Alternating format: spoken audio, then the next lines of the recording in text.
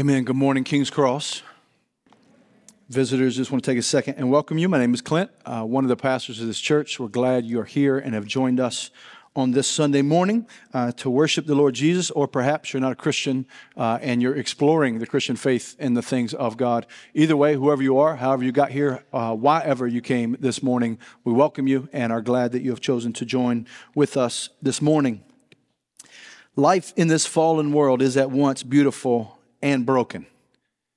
If you live very long at all, you're going to experience both beauty and brokenness. You're going to experience happiness and sadness. You're going to experience laughter and lament, life and death. And so it's right for us to ask the question, where is it all headed?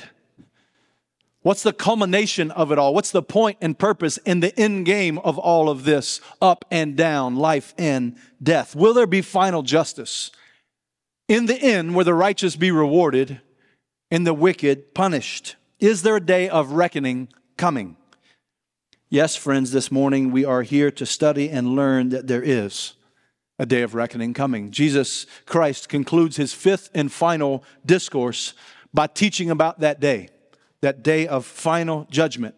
Now, again, if you're a visitor, I just want to welcome you and say, hey, you're stepping into the middle of a series. Typically, what we do at King's Cross, though sometimes we have exceptions, but typically we preach right through books of the Bible, kind of chapter by chapter, verse by verse, going through the easy passages and the difficult passages. Right now, we're coming to the end of Christ's life according to the account of Matthew's gospel. In particular, this is the fifth and final discourse. Matthew's gospel is built around 5 discourses or teaching sections of Jesus, and this is the final discourse, and this discourse is in response to a question the disciples asked him about the destruction of Jerusalem, the temple, and also about the end of the age, the last day, the final judgment. It's a private conversation Christ is having with his disciples where he's talking to them about the last things. We've spent the last 3 sermons studying Matthew 24 and 25, where Christ gives answers to these questions. And then today, again, we come to the final portion of that teaching where he talks about the final judgment. Now, I trust and know that it has been a heavy few weeks as we've thought about these things. It's never immediately comfortable to think about life and death, to immediately think about final judgment and standing before God and giving an account for our life, to think about heaven and hell and their reality.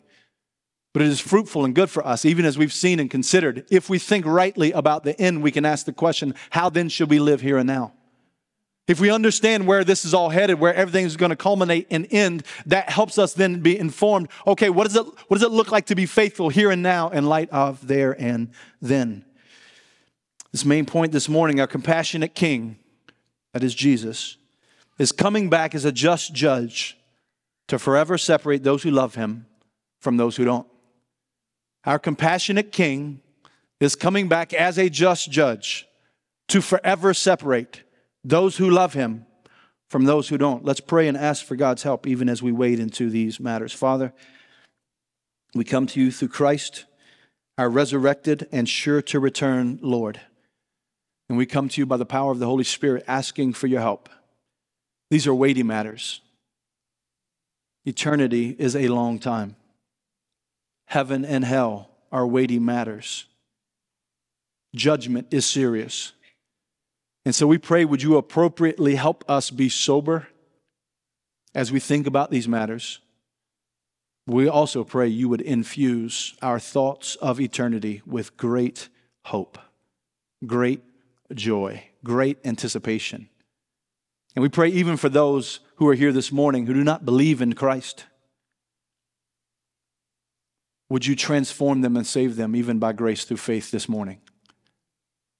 For those who do know you, where we think wrongly about eternal judgment and the final day, when we give an account, would you correct us? Where we're discouraged, will you encourage us? Where we are uninformed, will you inform us? Where we need to be changed, would you change us for your great glory in Jesus' name? Amen. The compassionate King will return as just judge. The compassionate King will return as just judge. The last 2 chapters, again, we've saw Christ teach how we're to respond and think about the end. He's taught us that we ought not to panic, but we should pay attention. That we should pay attention and understand that we should expect personal persecution, that we should expect suffering in light of the fact that the end is coming. that we should expect life in a broken world to be difficult and painful. He's given specific prophecies about the destruction of the temple, which happened in AD 70, just as he said it would. But he's also given long-term prophecies about his second coming, which is still to come. He's taught us that no one's going to be surprised that he has come. It's going to be obvious. Everyone will know when Christ returns. But no one knows when he's going to return. No one knows the day or hour. So nobody will be surprised that it is him who has returned, but no one knows when he's going to return. Therefore, as we saw last week, we ought to live with faith and faithfully, stewarding the life and opportunity that he's given to us in this life. Now he gets at the purpose of his return, namely final judgment. And the first thing I want you to notice is it will be glorious. Look again at verse 31.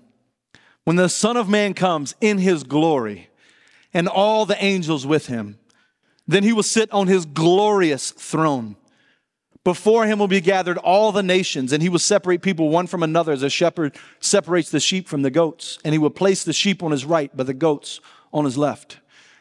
Now, as we've studied and walked through this account of the Lord Jesus and his life, his earthly life and ministry, we've observed a number of things. Jesus Christ, the Son of Man, the King of Kings and Lord of Lords, is humble and compassionate in ways that kind of blows the human mind at first glance. This humility and this compassion that typified his life and earthly ministry is one that we've watched as we've studied through this gospel. But we're seeing here one day this humble and compassionate one will return in his glory and all of the angels with him as a just judge. Everyone will see. Everyone will be present. Every human and every angel. And this is not the first time Christ has brought up the angels in Matthew's account of what's going to happen when he returns. I'm not going to read all of the times he's mentioned, but at least two other times. Once, Matthew 16, verse 27, he says, "For the Son of Man is going to come with the angels in the glory of his Father. Then he will repay each person according to what he has done."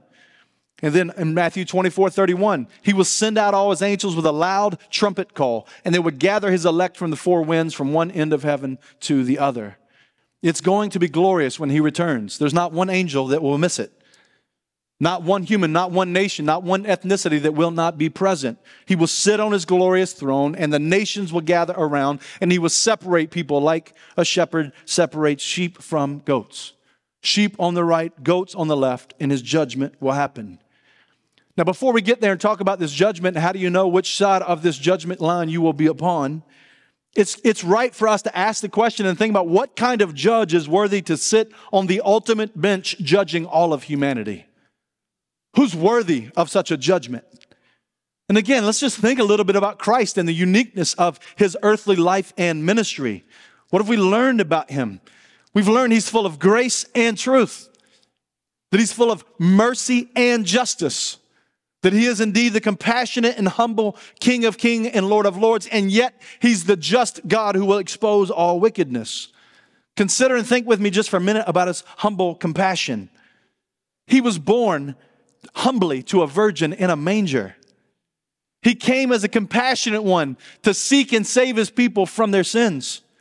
He was humbly baptized by John the Baptist, though he had no sin of his own. But he said, I will be baptized because I'm doing this to identify with my people. I will live for them. I will die for them. I'll be buried for them, and I will rise for them. And so I'm being baptized, even though he had no sin of his own, because of his humility and his compassion for sinners. He called not elite religious leaders to be his disciples and followers, but fishermen, tax collectors, sinners, ordinary people. He used his divine power to demonstrate great compassion as he cleansed a leper, healed a paralyzed servant, healed Peter's mother-in-law of a fever, and delivered those oppressed by the Gadarene demons. He graciously told the paralytic, hey, your sins are forgiven. By the way, pick up your mat and walk. So forgives him of his sins, then raises him from his paralysis. He raised a little girl from the dead, healed a bleeding woman, 2 blind men, and a mute man. Matthew summarized Jesus' powerful mercy and compassion, talking about him going through all the cities and towns and villages and proclaiming the gospel of the kingdom and healing every disease. And then he says he saw the crowds, and when he saw them, he felt compassion because they were harassed and helpless, like sheep without a shepherd. Christ is uniquely compassionate and humble. And yet consider his just wrath. Just over in chapter 3, this humble and compassionate king terrifyingly pronounced woes on the religious leaders of Israel, calling them hypocrites, calling them whitewashed, empty tombs, saying you look nice and clean and religious on the outside, but on the inside you're full of dead man's bones. He pronounced judgment upon them, warning them that they were making their converts twice as much children of hell as they were. He turned over tables in the temple and pronounced judgment on all of Israel. So Jesus was full of wrath for evil hypocrisy and yet compassion for sinners. This humble and compassionate king, who's only 3 days away from his humiliating crucifixion, says, I will return in great glory with all of the angels to sit on my glorious throne, making the judgment as the one who is compassionate and humble and yet full of just wrath. He will return and it will be glorious. He came the first time full of compassion because people are harassed and helpless like sheep without a shepherd. But friends, be careful that you do not mistake his compassion as weakness by having a flippant attitude towards your sin. Paul warns of this in Romans chapter 2. Do you presume on the riches of his kindness and forbearance and patience, not knowing that God's kindness is meant to lead you to repentance? But because you're hard and impenitent heart, you're storing up wrath for yourself on the day of wrath when God's righteous judgment will be revealed. The compassionate king will return as the just judge. And he will return to draw the eternal line in the sand. And on that day, every single knee will bow and confess that he's Lord. Some will do so in worship and great joy. Others in rebellion with great fear. And friend, when he calls roll for that great day and that great meeting, you will be present. You will be there. Either bowing in great joy or bowing in terror with great fear. Paul makes this clear. Romans 14, second part of verse 10. For we will all stand before the judgment seat of God. For it is written, as I live, says the Lord, every knee shall bow to me and every tongue shall confess to God. So then each of us will give an account of himself to God. On that day you will belong to him or you won't. You will be separated as family or foe, recipient of grace or wrath, sheep or goat. So then the most important question we ought to be thinking and asking is, how do I know if I'm sheep or goat? If I receive grace or wrath? If I will bow in pleasure and joy or in fear underneath the justice of God? How do you know which side of the eternal line in the sand you will be standing on? Christ then goes into and says, this is what it's going to look like. And he describes both.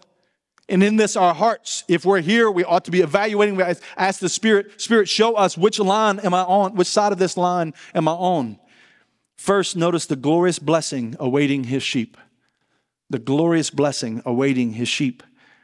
Christ he says on that day, there is going to be a breathtaking invitation. I mean, it's incredible. And if you just read it quickly and don't think about it and stop for a second and think, like, it is breathtaking what he's going to say to those who belong to him. Look at verse 34 again. Then the king will say to those on his right, come, you who are blessed by my Father, inherit the kingdom prepared for you from the foundation of the world.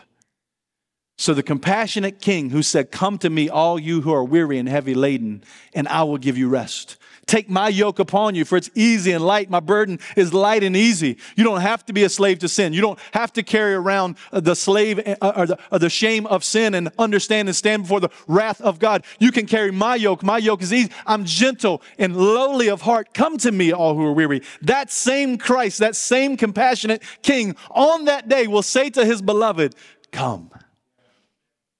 Just like he invited you, come with all of your sin, he'll now say, come into all of the blessing of the Father. Oh, beloved brothers and sisters in Christ, if you have responded to that invitation to come to him with all of your sin, weary as you were, then you need to know on that day you will hear another invitation to come into the great blessing. Come, you who are blessed by my Father. You need not fear rejection. You need not wonder what God will say on that day. He will petition you to come near. He will call you to draw close. He will invite you into greater joy than you can imagine. Our gracious God and King Jesus will say, come, you who are blessed by my Father, inherit the kingdom prepared for you from the foundation of the world. Question, What kind of people get an inheritance? Children, right? Children get an inheritance.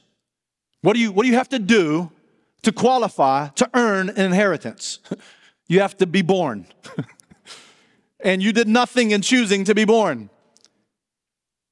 And it is also true, this inheritance that he's saying, my Father has prepared this inheritance for all of you who have come to me. What do you do to earn this inheritance? You're born again. You by grace, and you had nothing to say about the first birth. You got nothing to say about the second one.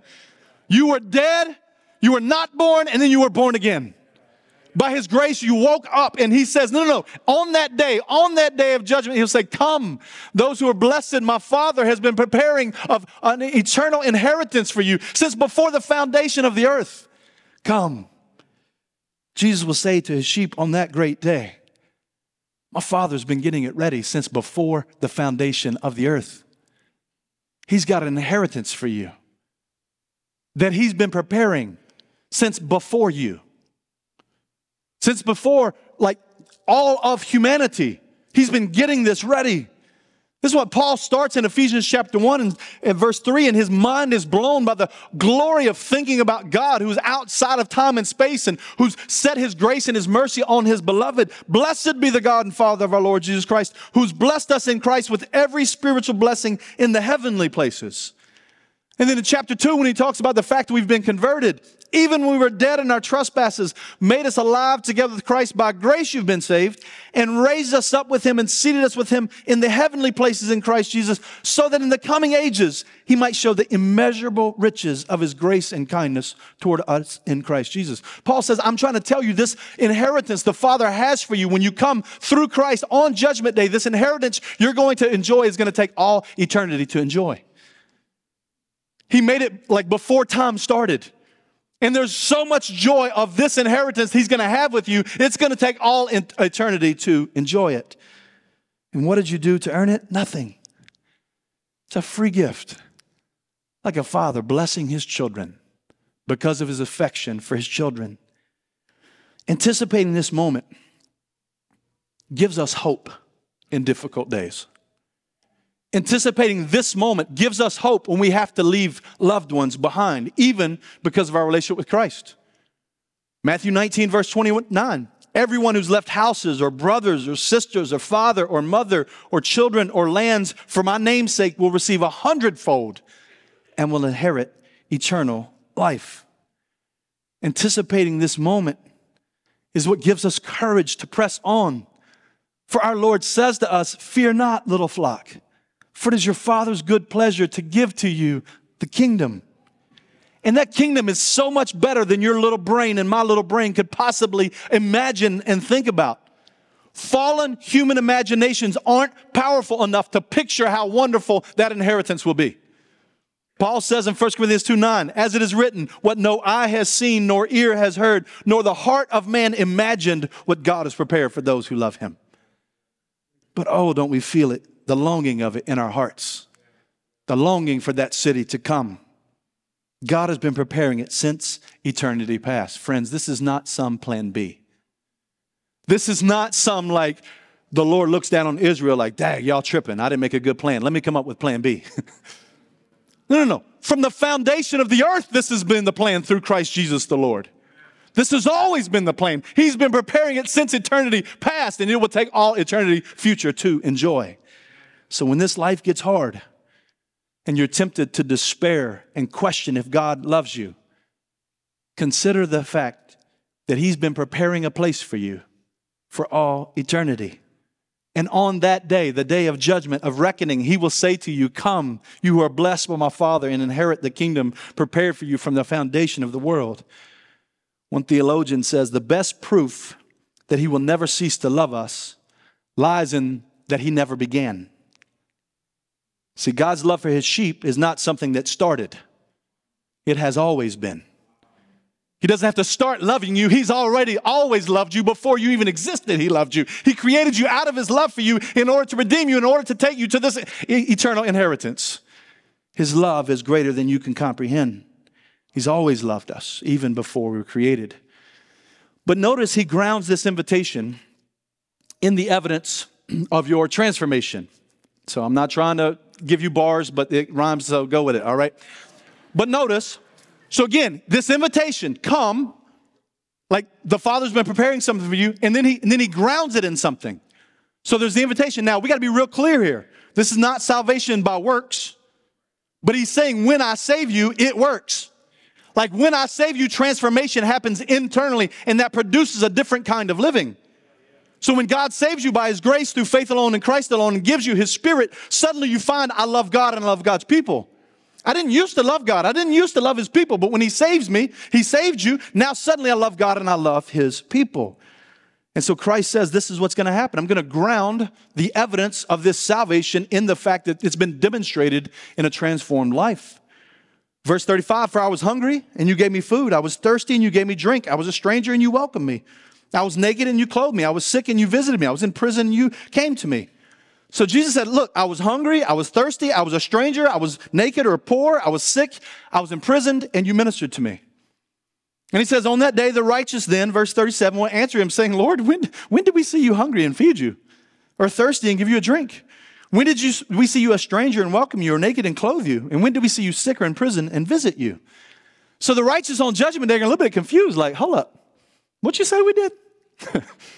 Like, I don't remember this interaction with you, Christ. I don't remember coming to visit you in prison. I don't remember seeing you poor and needy and giving you some clothes. I don't remember seeing you hungry and thirsty, giving you some food and drink. Well, like, I don't remember you being locked up for following God and us coming what are you talking about? In verse 40, the king will answer them, truly I say to you, as you did it unto one of the least of these, my brothers, you did it to me. So notice what Christ says here. He says, anytime you did any of these things to the least of these, my brothers, you were doing it to me. Now, I do want to point something out real clear that's in the text. He's not talking about the poor in general, the needy in general. He will talk about that. He does talk about that elsewhere. That's not what he's talking about right here. No. He says the least of these, my brothers. So the disciples of Christ, the followers of Christ, who are weak and most needy.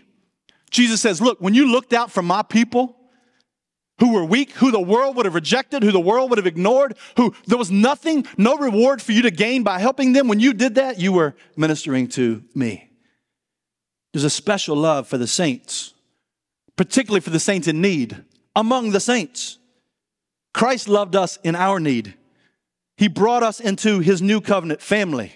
And he brought us into this new covenant family that we might love one another with a unique love that demonstrates, indeed, as he said in John 13, by this the world will know you're my disciples, by your love for one another.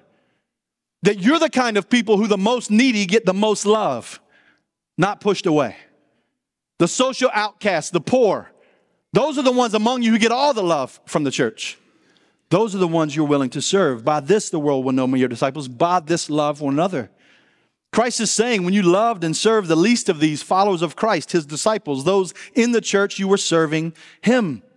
When you refused to see significance the way the world sees significance, and in so doing loved and served those among us, the hungry, the thirsty, the stranger, the naked, the sick, the imprisoned, you put on display love for Christ. Love for needy Christians is evidence of Christ's love in us. Love for needy Christians is evidence of Christ's love in us and through us. You could say it like this: Jesus takes how we relate to his needy followers personally. And again, just so you're clear, we're talking about followers of Christ. Matthew 10:42. Whoever gives one of these little ones even a cup of cold water because he is a disciple, truly I say to you, he will by no means lose his reward. Jesus makes clear that the faith family is to be treated as his family. Matthew 12:50, whoever does the will of my Father in heaven is my brother and sister and mother. James, the brother of Jesus, who taught us that faith without works is dead, also said, if a brother or sister is poorly clothed and lacking in daily food, and one of you says to them, go in peace, be warmed and filled, without giving them the things they need for the body, what good is that? James, Jesus' brother, says religion that is pure and undefiled before God the Father is this: to visit orphans and widows in their affliction and to keep oneself unstained from the world. The author of Hebrews connected this affection to eternal reward. Hebrews 10:34. For you had compassion on those in prison, and you joyfully accepted the plundering of your property, since you knew that you yourselves had a better possession and an abiding one. The Apostle Paul explicitly commanded, contribute to the needs of the saints and seek to show hospitality. Paul commended Onesiphorus for loving him like this when he was imprisoned. May the Lord grant mercy to the household of Onesiphorus, for he often refreshed me and was not ashamed of my chains. John, the disciple whom Jesus loved, beloved, is a faithful thing you do in all your efforts for these brothers, strangers as they are. May I give a pastoral warning to young, zealous leaders among us. I love your passion for the marginalized, for the poor, for the refugee, for the homeless out there. But if you seek to do so and all of that without serving the needy in here, in the faith family, your relational priorities are out of order. Does every widow of this church who wants a ride have one? Every young, zealous member of this church ought to care about the answer to that question. Are you giving to the church so that we might use benevolence funds to take care of single moms struggling to pay the bills month after month? Have you loved on and served the families that are adopting and fostering orphans in the church? Have you prayed for the sick and suffering brothers and sisters? Have you wept with those who weep among us? Have you walked with those in suffering? Have you welcomed brothers and sisters you don't know into your home? Jesus takes this personally, and he will commend you on that day for all the times the answer is yes. He says, I love to see you love on the needy among my people. I love to see this unique love among my people. Now, having said that, even though he's talking about our love for the saints, for the church, he's also already taught the disciples are called to love our neighbors as ourselves and to love our enemies and pray for them, right? Sermon on the Mount. You've heard that it was said, you shall love your neighbor and hate your enemy. But I say to you, love your enemies and pray for those who persecute you, so that you may be sons of your Father who's in heaven. For he makes his sun rise on the evil and on the good. He sends rain on the just and the unjust. For you love those who love you, what reward do you have? Do not even tax collectors do the same? And if you greet only your brothers, what more are you doing than others? Do not even the Gentiles do the same? Even think of the parable of the Good Samaritan, which teaches us moral responsibility based on moral proximity. That if you run to a suffering human being and you have a relationship with a suffering human being like we see in the Good Samaritan, you have responsibility to do something uniquely. So we don't merely love the church. We don't merely love the saints and the suffering among us. No. We love the suffering, period. We do care about the poor. We do care about the orphan. We do care about the marginalized. We do care about those suffering. So we do care about those. But there's a unique responsibility in the house. Like, we're Christians. We love God. We love people. We especially love our family. This is what it looks like to be a faithful follower of King Jesus. We show mercy and compassion to the marginalized, to the suffering in the world, in hopes that they come to faith and come a part of the family. So it's not just that we go love and serve those who don't know Christ in their suffering. No. Like, we do so in hopes that they become a part of the family. And we don't stop loving them when they become a part of the family. No, there's even more love here. So we love the world and we love the church. There's a unique love for the church. This is what Christ teaches. Galatians 6:10, Paul says it clearly. So then, as we have opportunity, let us do good to everyone, especially to those who are of the household of the faith. On that great day of judgment, Jesus will tell his people, you fed me, you clothed me, you cared for me, you welcomed me, you served me, you protected me. When out of your love for me, you did that to my needy followers. And again, Christians, this should not be shocking to us. Think about the whole story of redemptive history. We love God, we love people, and even Israel was exiled in Egypt. Christians were aliens and strangers. Jesus was crucified outside the camp. Christ himself is the essence of hospitality. Leaving the throne of heaven to come suffer and die for sinners, to take us back to that glorious moment where he says, enter into my Father's got you an inheritance you'll never believe. So we show hospitality. We welcome people into our home, be they the family of God in Christ or even outsiders. We long to alleviate earthly suffering and eternal suffering, especially eternal suffering. And Christ will commend us on that day for that love we have for the needy among us. Now on to his just judgment of his enemies, who get exactly what they want. The just curse awaiting his enemies. We'll talk about the cure in just a minute. But right now, the just curse awaiting his enemies. Then he will say to those on his left, Depart from me, you cursed, into the eternal fire prepared for the devil and his angels. So the sheep will have a breathtaking invitation, but so too the goats will have a breathtaking rejection. To the sheep, he said, come. To the goats, he says, depart. To the sheep, he says, come to the blessings of my Father. To the goat, he says, go, you cursed. Instead of inherit the kingdom prepared for you, go to the eternal fire prepared for the devil and his angels.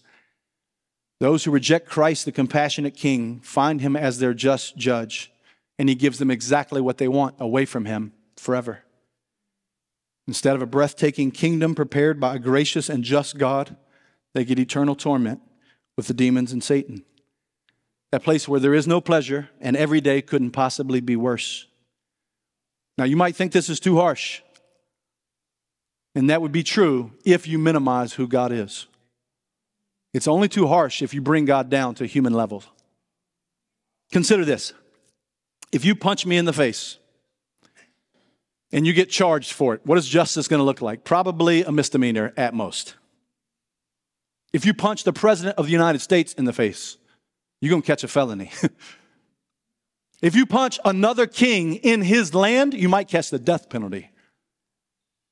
Your sin against God is a punch in the holy, just, righteous, glorious, beautiful, perfect, true God of the universe, your creator. The offense of the punishment is connected to how holy the one who you offended is. Therefore, this punishment is worthy of eternal justice because you're talking about an eternally righteous and holy God. Not just Clint, not a president, not a king, but the King of Kings and Lord of Lords. So if you minimize how holy he is, well then of course you would say this is harsh. But if you understand how holy he is, you would say, no, this is just. Those who would reject the God who made them in his image to worship him and then worship false gods and reject him deserve everything he's bringing. Sinning against an infinitely good and exceedingly gracious God is worthy of eternal punishment. And in this moment, he grounds this justice in the evidence just like he did with the sheep. Verse 42, for I was hungry and you gave me no food. I was thirsty and you gave me no drink. I was a stranger and you did not welcome me, naked and you did not clothe me, sick and in prison and you did not visit me. On that day, they would be guilty of not loving God nor his people. Even if they were extremely religious, like the Apostle Paul, prior to his conversion. Again, remember the interaction Jesus had when he confronts Paul for persecuting Christians. Think about how Christ took it personally. Saul, still breathing threats and murder against the disciples of the Lord, went to the high priest and asked him for letters to the synagogues at Damascus so that if he found any belonging to the way, Christians, men or women, he might bring them bound to Jerusalem. Now, as he went on his way, he approached Damascus, and suddenly a light from heaven shone around him, and falling to the ground, he heard a voice saying to him, Saul, Saul, why are you persecuting me? He said, who are you, Lord? He said, I am Jesus, whom you are persecuting. Jesus takes it personally how you relate to his people. When you minister to his needy people, that's a commendation coming. Your heart's been transformed. You love Jesus. You love his people. That's evidence that he saved you. On Judgment Day, he will commend it. If you reject his people, if you cause his people to suffer, if like Saul, you're saying, I'm trying to kill them, Jesus says, why are you persecuting me? He so identifies with his people. You can't love God and not love the church. You can't serve God and not serve the church. It's his blood-bought bride. You can't love the groom and hate the bride. That makes no sense. Like if you hate my wife, you and I got problems. So you can't, again, so I think we need to be careful. In a day where it's so popular to dunk on the church, like if you want the world's approval, talk bad about the church. Non-Christians will love you. You want God's approval? You need to think differently. Now, this doesn't mean we don't hold the church accountable. It doesn't mean we don't call out sin in the church. It doesn't mean we don't rebuke what's evil and wicked and whack. No, we do those things. But we need to be careful, understanding when we talk about the people of God, we're talking about the people he purchased with his blood. His affection is on the church. Let us be careful how we treat and talk about people that Jesus died to save. Verse 44, they also will answer, saying, Lord, when did we see you hungry or thirsty or a stranger or naked or sick or in prison and did not minister to you? Then we answer them, truly I say to you, as you did not do to one of the least of these, you did not do it to me. To reject needy followers of Christ is to reject Christ. To reject and ignore the hurting among us is to reject and ignore Christ among us. True relationship with Christ compels compassion for needy followers of Christ. Verse 46, and these will go into eternal punishment, but the righteous into eternal life. And so again, on that day, please notice, even like the parable of the talents last week, this judgment is not pronounced because they were terrorists or murderers or drug dealers or thieves, but because they did not love the needy that Jesus loved. So conclude today with two very obvious but massive questions. Are you one of his sheep? Are you one of his sheep? If not, do you want to be? And what is required? How can you go from goat to sheep? When he draws that eternal line in the sand on Judgment Day and you give account, how do you know I'm on the sheep side and not the goat side? How can we become sheep rather than a goat?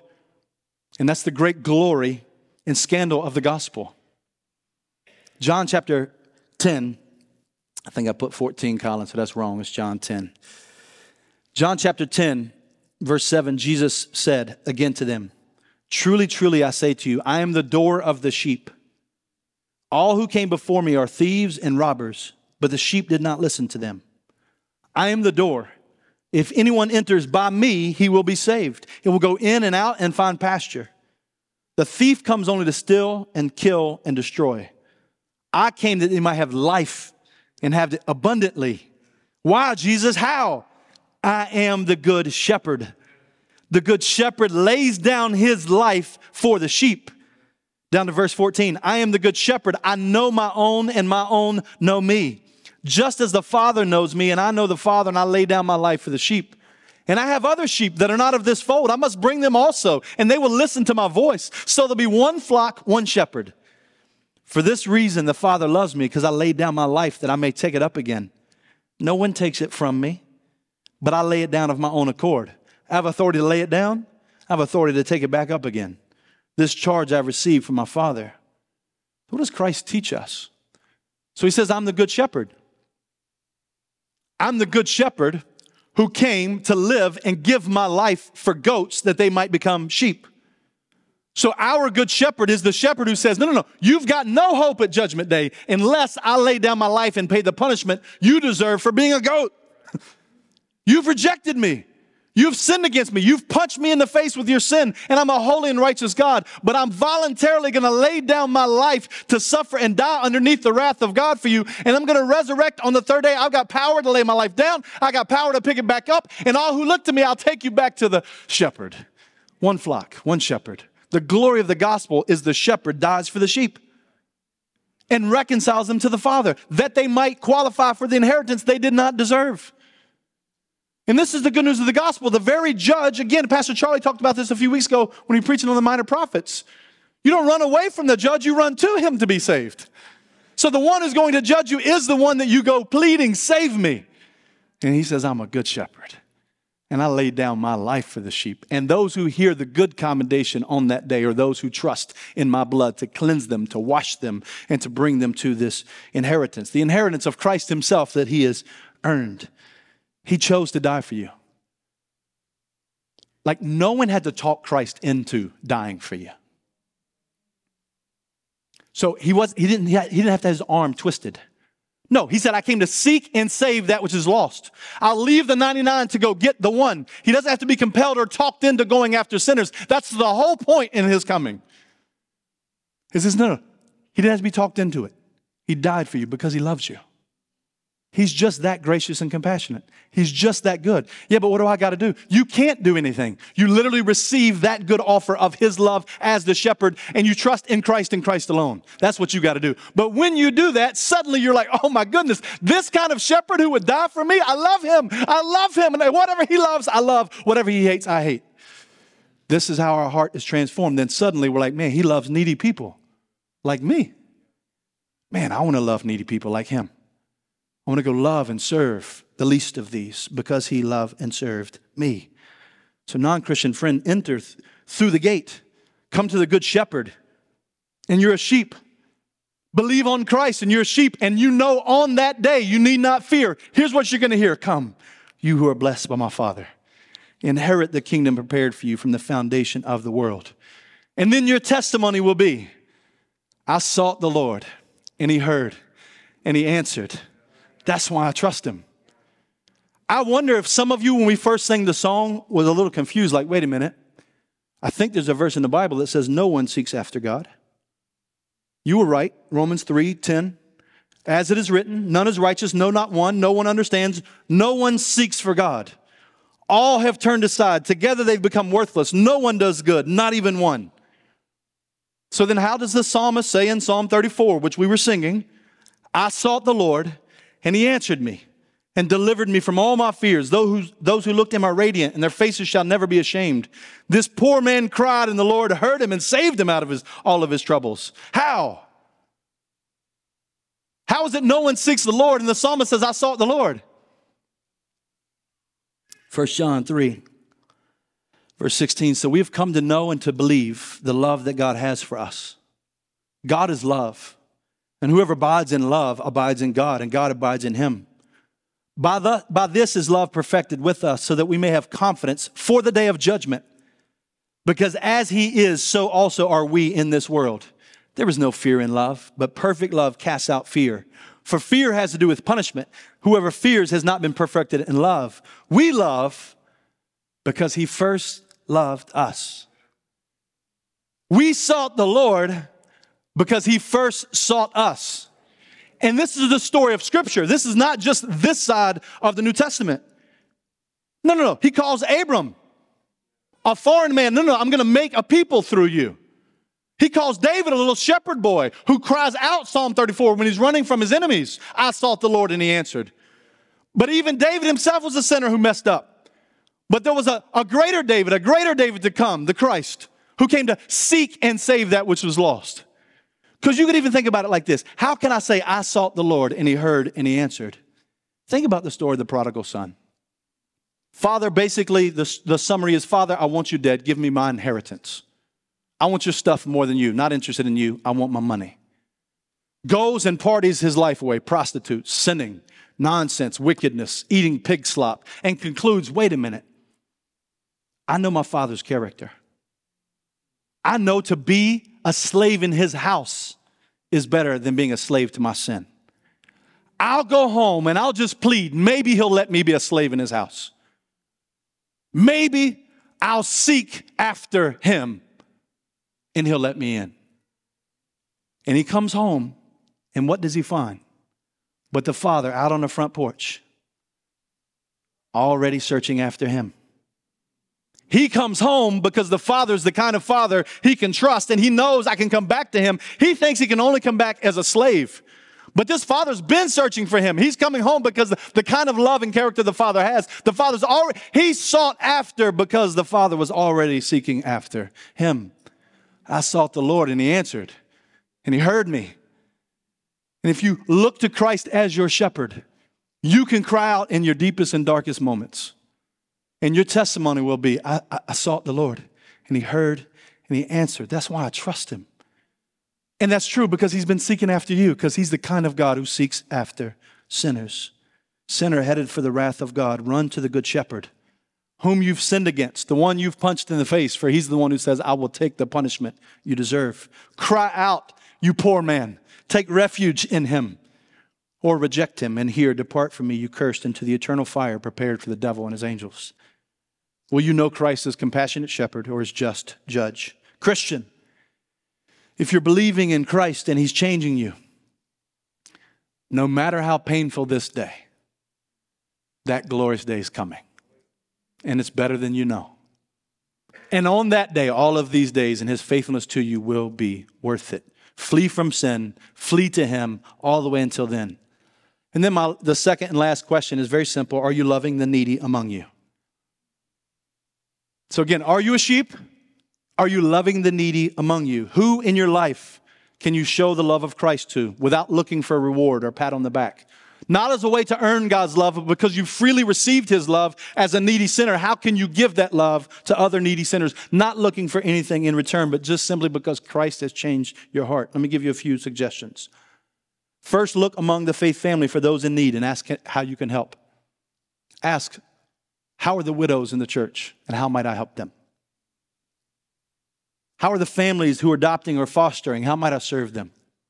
Who are those in the church with very few or no friends that need to be welcomed in, and maybe they're having a hard time connecting socially? Who are the single moms and dads, and how might you come alongside and serve and help and encourage them? Who's struggling mentally or emotionally, spiritually? How can you come and say, how can I serve and help? Secondly, look outside the faith family and consider how you might invite those who are suffering in. What friends and family members do you need to take the risk of sharing the gospel with because you care about their eternity more than you care about how they feel about you? Who that you love are you afraid might be going to hell?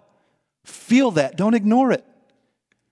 Listen, one of Satan's greatest tricks is to convince you to not think about hell and anybody you love going there. Because then you won't share the gospel with them. Who ought you to care about enough to take the risk to share the gospel? How might you gently bring up a conversation about Christ? What neighbors are suffering in your community? How might you minister to them and serve them and invite them to the love of Christ?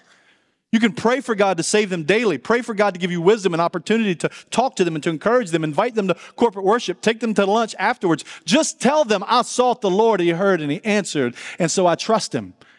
Share your testimony with them. Share the gospel with them. Spurgeon said, if sinners be damned, at least let them leap to hell over our dead bodies. And if they perish, let them perish with our arms wrapped about their knees, imploring them to stay. If hell must be filled, let it be filled in the teeth of our exertions, and let no one go unwarned and unprayed for. May we love by pointing people to the God who first loved us. Let's close in prayer.